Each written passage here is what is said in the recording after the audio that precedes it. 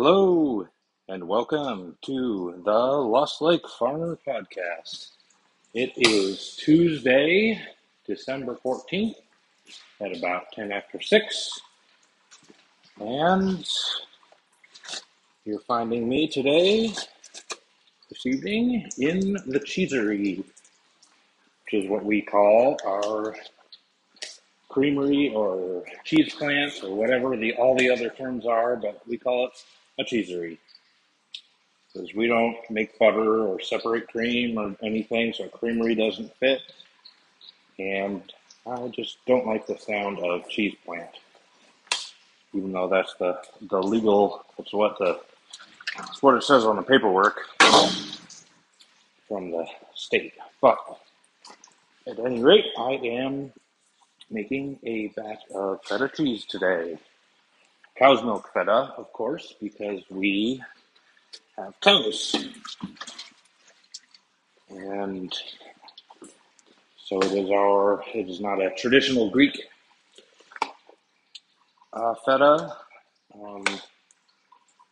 especially considering the identity protection of that cheese type requires it to be made in Greece. But this is our take on that style of cheese, that style being a brine-aged cheese.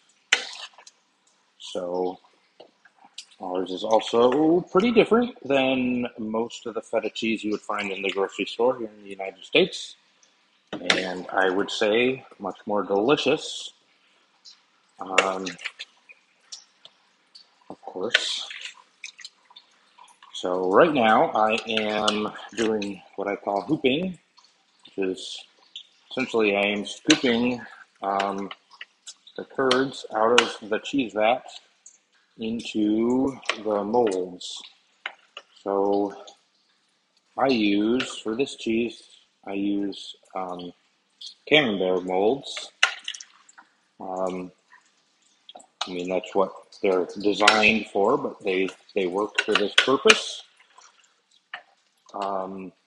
We try not to spend extra money on extra cheese making equipment, so we kind of have modified different things to fit multiple cheese types rather than doing the proper method or using the stacker tools. And in a lot of cases, I don't even know what the proper tools are because I never really learned the proper way of making cheese, because I just kind of learned from books and did a lot of experimentation and took a lot of notes so that I could repeat what I was making, hopefully. So, I was thinking I would go through briefly, I should say, the stages of making this cheese. So this morning I transferred the milk from the bulk tank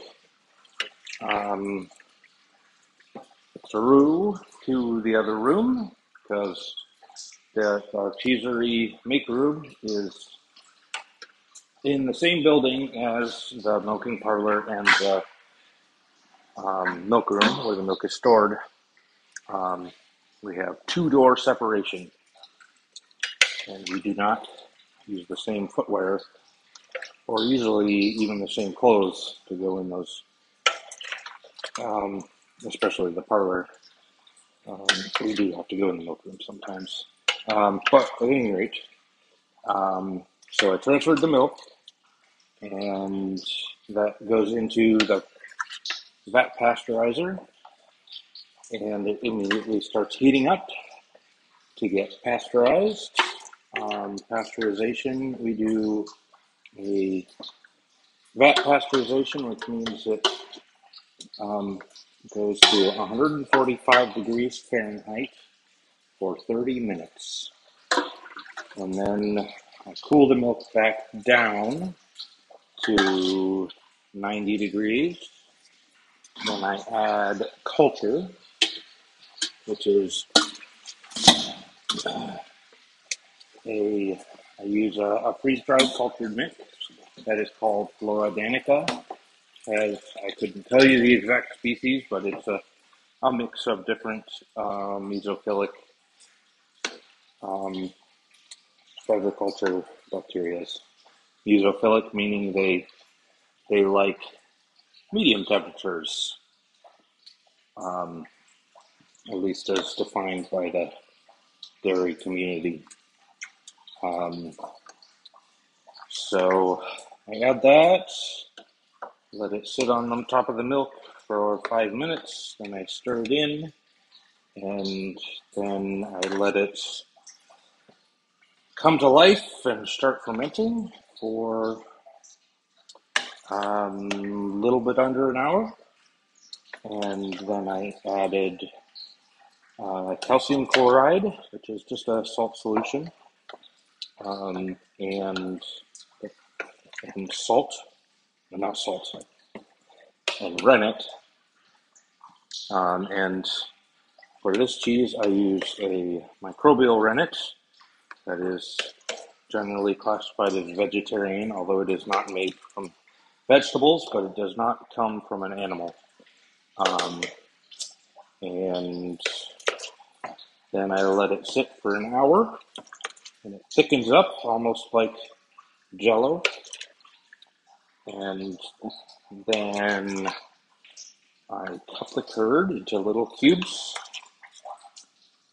and then I stirred it for half an hour. And then I let the curd settle to the bottom for an hour.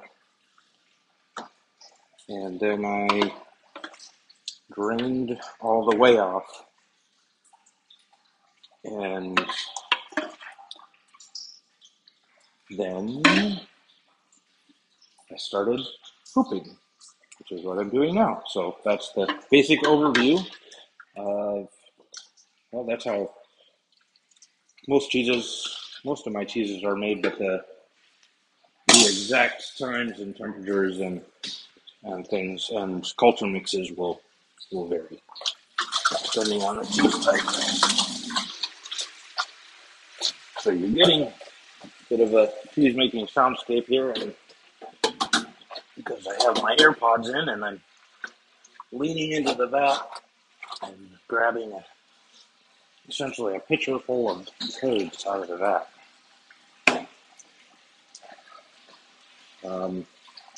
So these, the curds will sit in these molds, which are, I think they're 5 inches high and 3.5 inches in diameter. I think that's what they are. I can't remember exactly. And they're open on each end. So just a straight cylinder with open ends. And I have them sitting on little plastic mats with little perforated holes in them, so that the whey can drain out the bottom. And they also have little holes drilled in the sides of the molds. And it's on a draining table, where the whey can drain off and drips into a bucket.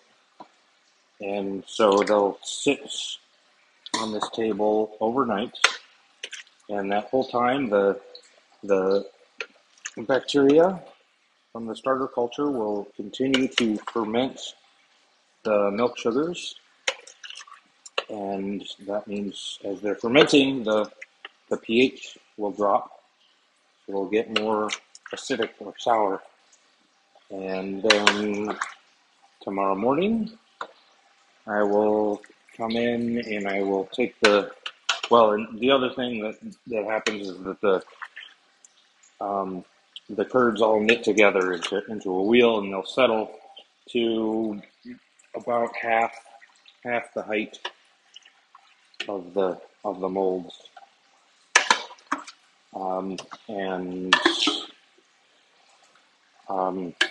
I'll take them out of the molds in the morning, and then I will sprinkle some salt on each side, and that slows down, as the salt goes in, that slows down the fermentation.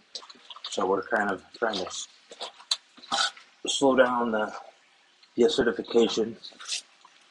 Doesn't stop it completely, but it slows it down considerably.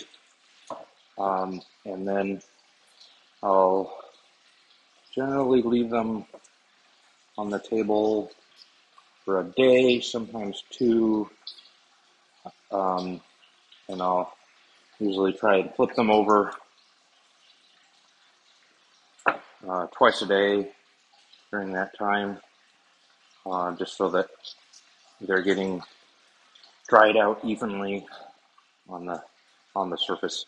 And then I will put them into buckets filled with a light brine, and they will sit in those buckets for a minimum of 6 weeks before they are ready to be eaten.